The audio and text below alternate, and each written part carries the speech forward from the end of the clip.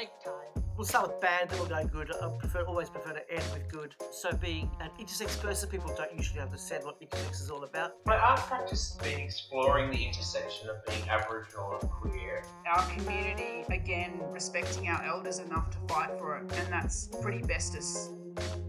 Best Day, Worst Day is a podcast where I get to know a bit more about some of the LGBTIQA+ artists and activists that I've been really inspired by. I ask them to tell me about a good time they've had and a bad time they've had, and what, if anything, they've learnt from those experiences. Their answers have always been fascinating. Just being able to make someone that happy, to show that much love, that was probably one of the best things I've ever done. This is the first time in a very long time that we won. Who's doing anything in this era? This peer support project is supported by the Northwestern Melbourne Primary Health Network, Vic Health, and a proud part of Brimbank City Council's Work for Victoria Artists in Residency. This project touches on many topics like suicide, loss of loved ones, poor mental health, and experiences of hospitalisation. I don't know whether to call it a major breakdown. Maybe that's the worst day. For a whole year I was in terrible grief, and I did a lot of advocacy from that grief. Best Day, Worst Day, a podcast made in Naarm on the unceded lands of the Wurundjeri people of the Kulin Nation. Always was, always will be Aboriginal land. Welcome to Best Day, Worst Day. I'm your host, Sam Elkin. I'm a transmasculine writer, event producer, and radio maker living in Naarm. For today's episode, I interviewed Creatrix Tiara, who is a creative producer, writer, and performance artist who's interested in exploring liminality, community, and identity through the perspective of a queer and genderqueer immigrant disabled femme of colour.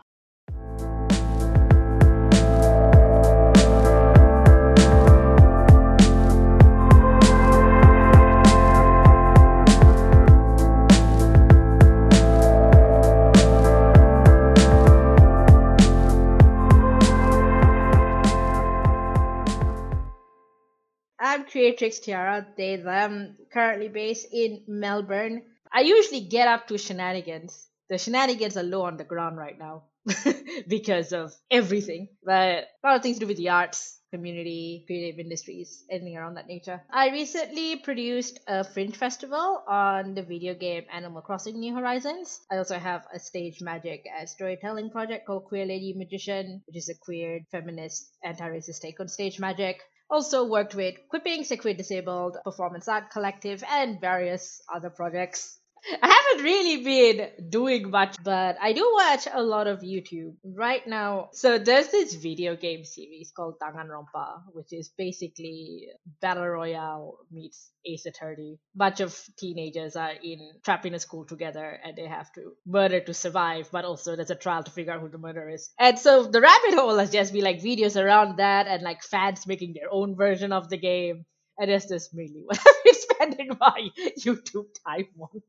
There's fan projects of a Japanese video game. I've somehow become gamer girl in the last few years. You know, I ran a fringe festival on a video game last year. But yeah, I've been involved with the games industry one way or another over the last like 5 or 6 years, mostly in terms of community engagement. I was volunteer manager for the Free Play Independent Games Festival for a couple of years, made a couple of games myself, and yeah, it's like gaming culture, largely. I love the Ace Attorney series. If I had to pick one, that's probably that. Ace Attorney is a visual novel style game where you're basically a lawyer game. So you play a defense lawyer, Phoenix Wright, who has defends people who've been falsely accused of murder half the time. And so you investigate the case, and then once you get your evidence, you fight it out in court. And there's a big deal about contradiction. So like the prosecution will say something or your witness will say something and they're like, no, that's incorrect, objection, so it's like a lot of it's sort of the you play a defense lawyer if you defend your clients from being falsely accused. It's like half detective, half logic. I love lawyer games. That genre of game is really interesting to me. It's a very small genre. It's like there's maybe like 4 or 5 games that fall into. So it's like an investigation game, but like one of the core parts of the gameplay is convincing the other person of your point of view or pointing out their mistakes. So it's not just, oh look, I found the murder weapon. So you kind of have to prove that yes, this is the murder weapon. The other person is lying. That's kind of what I like about it. I mean, it's one thing to play a lawyer in a video game. It's another thing to actually be in a threat of law, and where most of your cases are probably like, all right, here's a very basic paperworky thing, right? Cool. See ya. I don't know that I want to do a whole law degree, but who knows? If I discovered the game when I was younger, maybe. But right now, I'm just more contented being a fictional lawyer rather than a real one. Although I am trying to write my own like mystery stories and my own detective investigation games and stories like that. So in that way, that's probably where some of those skills are coming in. And I've always wanted to write a murder mystery game. So, like one of those like party ones where everyone's in a room and you're all given roles and you act out the murder mystery. I've always wanted to write one of those. So this is like in that same vein. Worst day, but it was more chaos than anything. So here it is, a true tale of one of Tiara's worst days.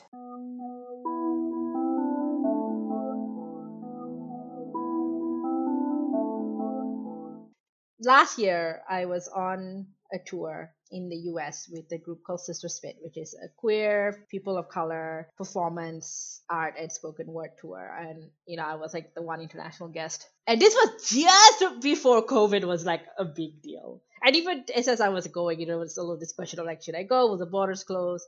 With the information I had at the time, I was like, okay, I can risk going. Probably make it back in time, before borders start shutting down and stuff. That whole trip was chaos. The tour itself, the performance itself was great. Everything before and after was a bit of a nightmare. Like, it started with me flying in and getting detained at Los Angeles airport for 2 hours. And I've been flying ever since I was a baby. And so I've never been detained, never even come close, even though I've had to deal with so many weird visa shenanigans. But I got detained for 2 hours. It seemed to be possibly a dispute over is it a work visa or not. Like, there was some question about it. But get detained, can't contact anyone, and they wouldn't let me out until I performed spoken word for them.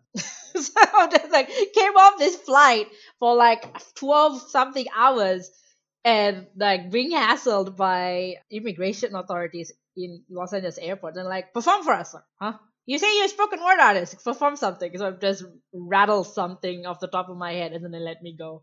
And yeah, and then it's probably some level of harassment, like they said like the guy who was asking me was like, oh, I like spoken word. I'm like, sure you do, you're just trying to needle at me. So I doubt him, but I'm already like freaked out, jet lagged, didn't know what was gonna happen. I was surprised I was let go. The Sister Spit tour, we went to different spots.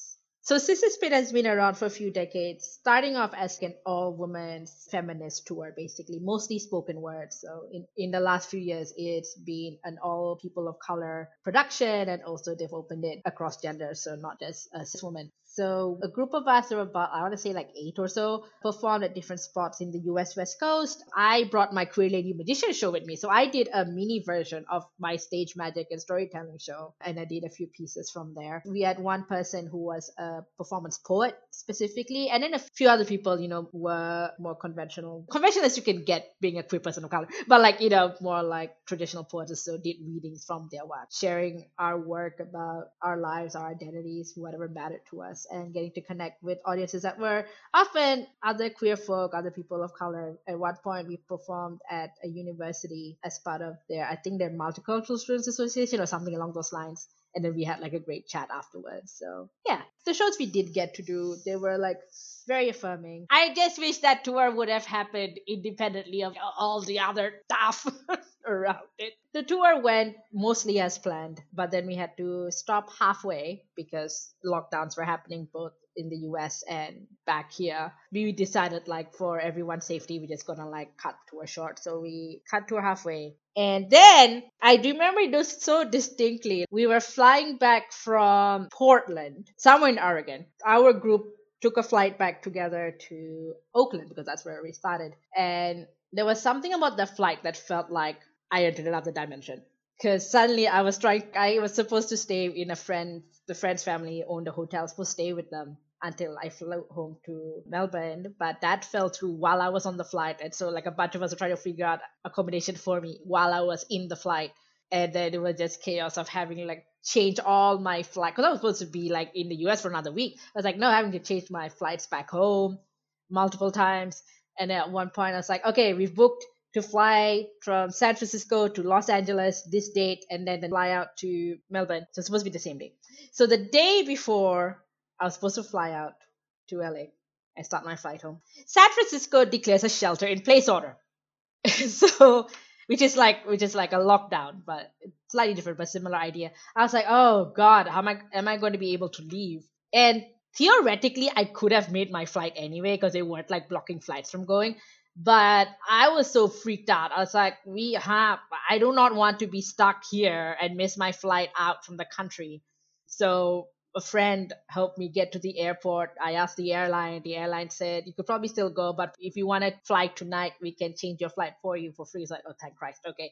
So I got all my stuff from this other hotel, went rushed for the airports, got on the plane to LA like that evening. It was so everyone's in mass and they'd like already emptied out the middle seat. There's like take aisle or window. It was very kind of regimented already.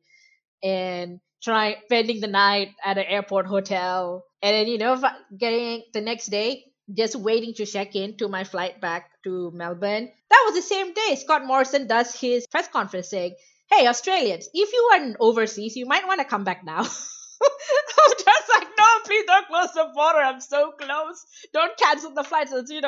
Thankfully the flight wasn't canceled, but it was super full, right? Super, super full. I'm also trying to organize like a therapist appointment, which means, getting a mental health care plan. So my GP in Melbourne is calling me. I'm changing like SIM card so she can call me so we can do a mental health care plan in the middle of the airport. And get on the flight is super full. I had upgraded to premium economy because I knew it was going to be my last creature comfort for a while. And it was so surreal. I get on this flight, sitting in premium economy. So like not quite business class, but still like fancy. And get on the plane. The pilot goes, hello, welcome to the last Virgin Australia flight before we shut down all international operations due to COVID-19. The whole time I just felt like I was on the Titanic. Like I would be surprised if I managed to like this plane lands at all at this point. It was so hectic. We made it, but I remember we were all waiting to get off the plane and all of us in line were just sharing like war stories. Like one other person was talking about how they were there because their daughter had a netball competition or something and they had to rush back. Someone else was talking about like a family friend stuck in Taz. It was just we could see just everyone's panic of we need to get home now, especially when we found out this was the last flight. So yeah, went from there, long lines getting through. Had to take an Uber straight home. A friend was going to come pick me up, but they weren't allowed to because I had to go to quarantine. And this was just before they did the hotel quarantine. So I had to go straight to my apartment. But my only option was an Uber. So, take the Uber, very quiet Uber, all the way home for 2 weeks of a very traumatizing quarantine. But yeah, it was just such chaos. Such chaos. At the same time I was in the States, my sister and my dad were on a trip to Antarctica on this cruise.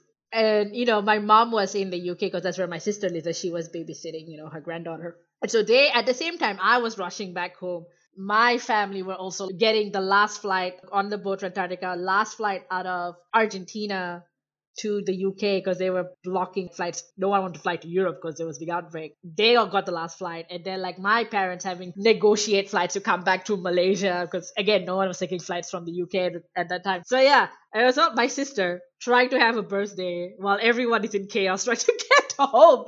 So the date sticks out. And I've actually been trying to find other people that was on the same flight as me. I found one person by accident. But I've been trying to find other people that were on this one specific VA224 flight. And I'm also trying to pitch to Virgin Australia about doing a performance piece about that flight. It was just like such a hallmark moment. Like, it was the last Virgin Australia flight because of the pandemic. So full. Everyone's got stories. Virgin, if you're listening, got a pitch for an art piece. Talk to me. Was it the worst? I mean, at the time, there was still a debate about the mask. I remember being very frustrated at this because I was always leaning to pro-mask. But this was at the time where people, even health officials, were thinking masks were a bad idea. They're like, there's no evidence that it helps. it might make things worse because you're always touching your face. And there's also this wave of like anti-Asian racism where Asians were getting attacked for wearing masks. Even though in Asia it's very common to wear a mask for whatever flu outbreak that happens, right? But I remember like I actually brought all of this masks with me because we just had the bushfires. So like, all right, I have this stack left over from when you had to wear masks because of the smoke. But I was too scared to wear it in the US because I didn't want to get attacked for being obviously Asian wearing a mask. But I did wear one on the flight to LA getting home. But LA to Melbourne, I don't think any of us really wore our masks. It was like a 12-hour flight, very full, and probably that's why they had to shut down operations because it would have been too risky. And especially after I found out like there were other flights on a similar route where there'd been outbreaks. Sometimes I wonder what would have happened if we actually pushed for the mask way earlier. Like, I remember it being a hassle for me to get tested because I really want to get tested. I was in a US hotspot. And I think the only reason I could get myself tested was because I told the coronavirus hotline, I just came back from the US. And they're like, okay, sure. And they just opened it to travelers. But anything else, it would have been a headache to get tested. And it was the only time I could leave my apartment during quarantine was to go straight to testing. Needed a friend to get me there because it was a drive-through, but I can't drive. Thankfully, a friend who was a nurse helped, and she fitted her car out and got me there, got me back negative, thankfully. But yeah, this was during the time where it was still kind of discouraged to go get masks and go get tested. I mean, we're talking, the rhetoric was more about stay home if you can and just quarantine it out, like unless you get really, really sick. And sometimes I wonder what would happen if we actually pushed for more masks and more accessible testing way earlier. Like, would we have gotten a massive outbreak in the middle of the year? Could if we have like gotten on top of this way earlier if we weren't so scared of stuff Asia figured out, Wuhan and all the other Asian places figured out, test everyone, make it super easy, everyone wear a mask, and I think they got it under control better than we did. But you can't change the past now. We've just got to learn from what we've had to go through. I think knowing what I do now, I probably would not have gone to the US if I had known how much of a hassle it would have been. Like, I loved the tour. The tour was great. Admired the work of Sister Spit for a very long time. So being on the tour was a big career goal and a big bucket list item for me. But if I had realized just how things would have escalated, especially in terms of a lockdown. I was very traumatized from the quarantine. Wasn't sure if I could get mental health care or not because at the time it was unsure whether I was allowed to get care or not or whether it would break quarantine rules. I couldn't leave my front door except for that one time I got tested. I couldn't leave my front door at all. And I was always under threat of what if the cops check up on me and make some excuses or whatever. And then the multiple lockdowns that happened after triggered me back to that spot. I hadn't even really recovered from being detained at Los Angeles airport just 2 weeks before quarantine, right? So if I had realized just how often I would end up being locked up for one reason or another, I probably wouldn't have gone. I probably would have said to Sister Spit, hey, can you hold my spot for me? And then maybe when things calm down a bit, I can come by for a future tour. But at the time, I thought people were having it a little bit under control and things would be less hectic. Like, I certainly wasn't expecting to be detained at the airport, let alone everything else that was happening. I mean, I've already been really affected by this experience of just being locked up. Being detained at Los Angeles airport, it was 2 hours and it was in the offices. I don't want to give the impression I was in jail or whatever. It's still like intimidating because you don't know what the immigration agents are going to say. Like, you know how you get interrogated. You don't know how they're going to react afterwards. Like, will I get deported? Will I get locked up for real? Suddenly being forced to do spoken word and like not knowing what for. And then coming back to quarantine where I couldn't leave my front door. The only reason I got food was that a couple of friends had gone to my apartment before I arrived to stock my pantry and my fridge up. The persistent fear of basically the cops are going to come after me if I so much as do something wrong. If someone decided to dob me in, anyone could call the police and say like so-and-so is having an illegal gathering in their house or whatever. Police aren't going to like check to see if they're going to barge through the door. And I was always in fear of that happening. And then I was having a mental breakdown, but I couldn't figure out whether if I needed, say, a cat team to come, were they allowed to come or would they be breaking quarantine? No one really had a good answer. The closest I got was maybe, but maybe it's not good enough, And I was struck by if the worst happened to me, no one can come get me because they might be breaking the law. And the whole year I felt like people like me who were who have mental health issues, who live alone, whose support mainly came from friends rather than, say, like a spouse or like a paid entity or whatever, we were acceptable sacrifices. Even when I spoke up about how alienating and how traumatizing it was, so many people were like, but the virus is worse though. And it was so many people I knew who were normally would be anti-policing suddenly were like, yeah, put all the police. Any amount of policing is good if it stops the virus. And that was very alarming to me, you know? When the lockdown happened at the migrant housing area, that housing block, they went through a quarantine very similar to mine, but they had more cops. I was immediately sent back. My experience, I felt thrown back there. And I'd only just managed to recover a little bit from my experience being in quarantine myself before all of this went down. Like I was just starting to build myself back up. And then this happened, and then stage 3 lockdown got announced. I was suddenly back to here again. I was like, oh my god, this still has not changed. I tried to call for a cat team because I was feeling suicidal between stage 3 lockdown, because I was like, I can't stay alone. I need to be somewhere else. Living alone is not sustainable for me.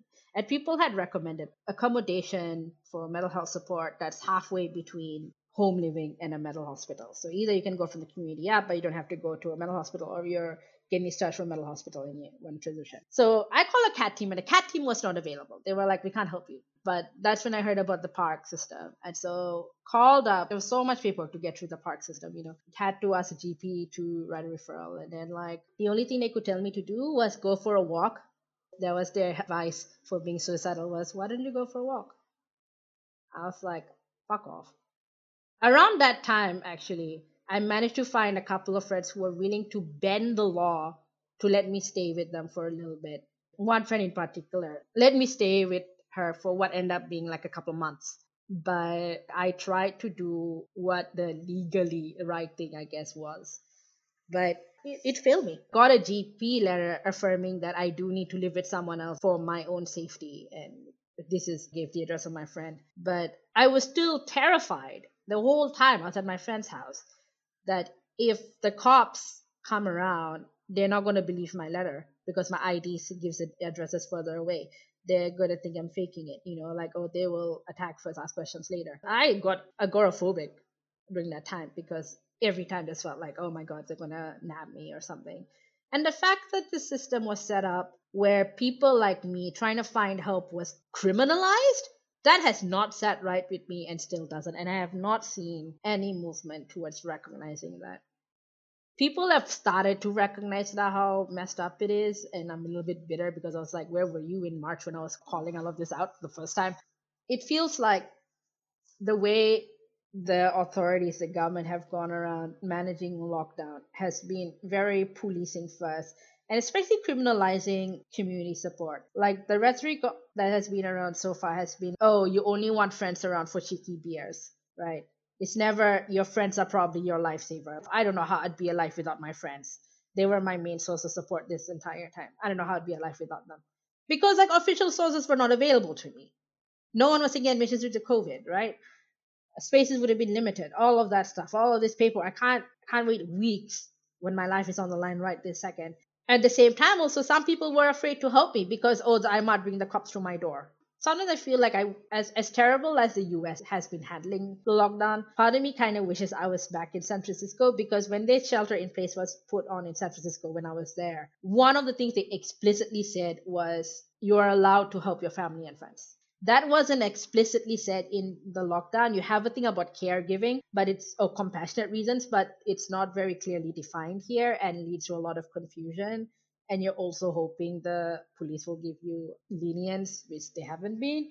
Whereas in the US, at least in the Bay Area, they explicitly said this was okay. And part of me wishes if I was going to be stuck in the US, at least in that city, I could have gotten some help without feeling like a criminal. So yeah, it's going to stay with me. I've moved to a different place now. I'm still living alone. On the one hand, when we had the 5-day lockdown, it was right as I was moving. So it's just like, really, you couldn't pick a different date to do a lockdown.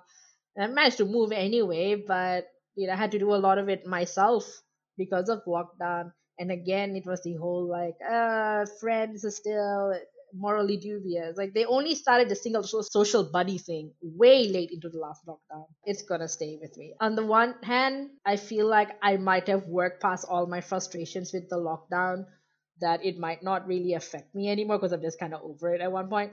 But at the same time, like who knows what will happen if there is another lockdown? If nothing we learned from the last few lockdowns have been put in place, like if there's still not enough support given. If someone like me is in a situation where they can't live alone, what do they do? If they haven't figured that out, we're just gonna have the same issues of people like us who fall through the cracks, trying to do the right thing, but also feeling like we are suddenly seen as potential infection vectors and not people that need help. Like our needs are less important because, oh no, what if you have the virus?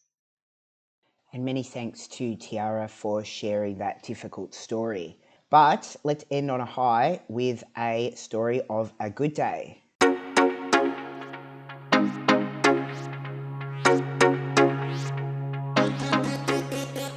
Couple of years ago, I organized and ran a surprise birthday cabaret party for a dear friend and local community legend and jazz cabaret artist Mama Alto. It was the most gratifying experience of my life, honestly. She was going through a hard time. 2019, I had this idea on the road. It's so awesome. I just want to like show that we appreciate her, and a lot of people immediately said yes.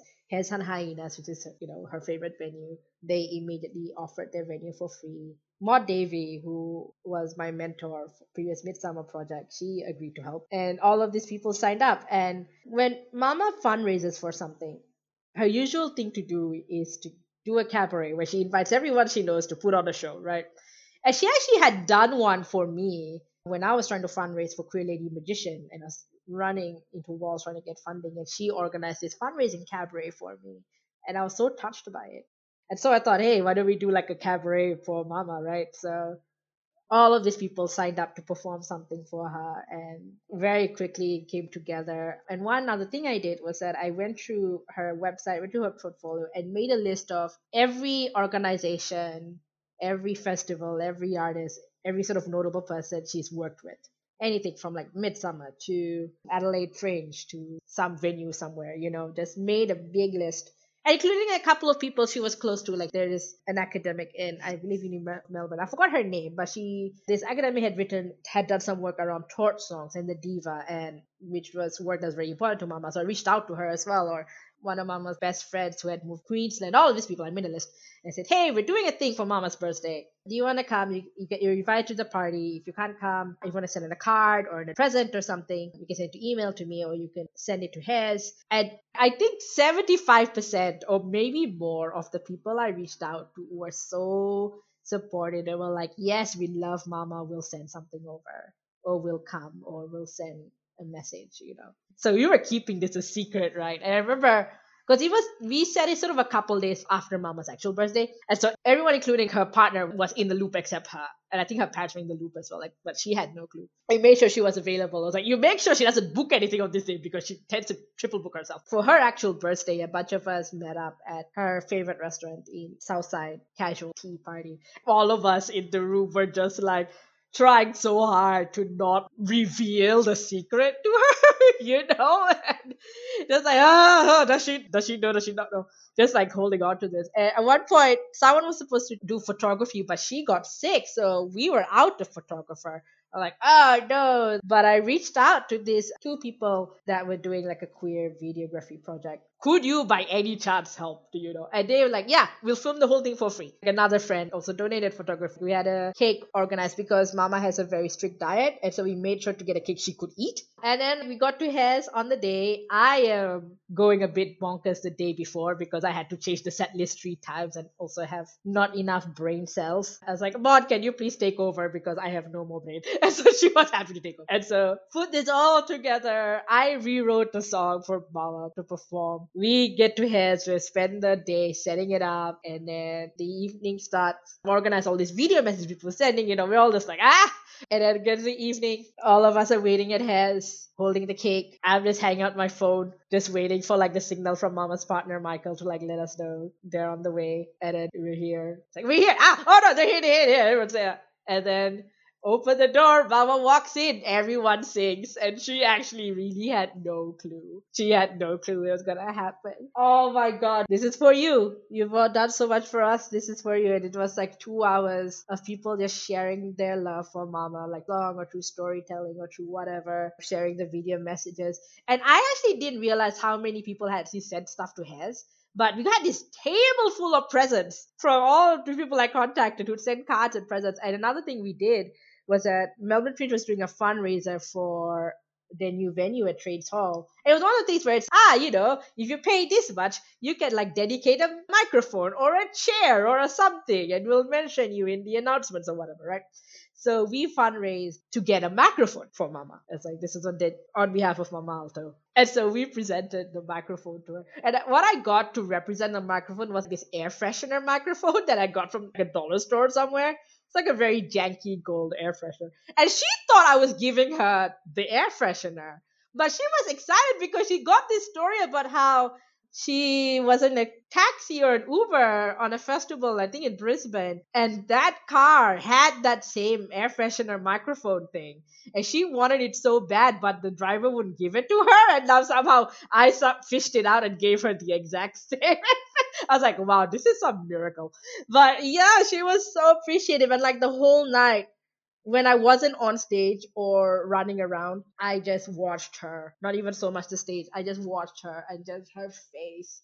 She was so happy. And then we had dinner afterwards, and she just, for weeks afterwards, would not stop talking about how happy she was. And that was the most gratifying experience of my life. Just being able to make someone that happy, to show that much love. That was probably one of the best things I've ever done. If anyone has any ideas for how I could be a professional fairy godmother, please get in touch with me, because I love this. I could happily do this for the rest of my life. It's so good. Thanks so much for joining us on our first ever episode of Best Day, Worst Day. I hope you enjoyed it, and we'll be back again next time with more tales of best days and worst days from the LGBTIQA+ community.